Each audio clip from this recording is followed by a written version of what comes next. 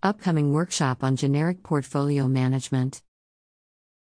I'll be leading a workshop on generic portfolio management, and also giving a talk, at the 14th Annual Marcus Evans event on portfolio planning and partnerships for generics.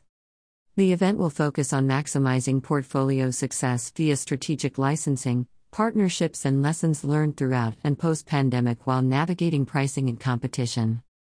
My workshop will address the following topics: opportunity and approaches for smaller companies to create a high-value portfolio in the highly competitive generics market, implementing a portfolio management system for a more selective selection of products, managing the portfolio with only limited resources, evaluating the products in terms of their value, reducing the financial risks of a wrong selection, comparing tools and technologies, measuring the ROI, focusing on new, specialized products such as biosimilars, using the advantages of the fast-changing market, accelerated through COVID-19 and the increasing sensitivity of patients.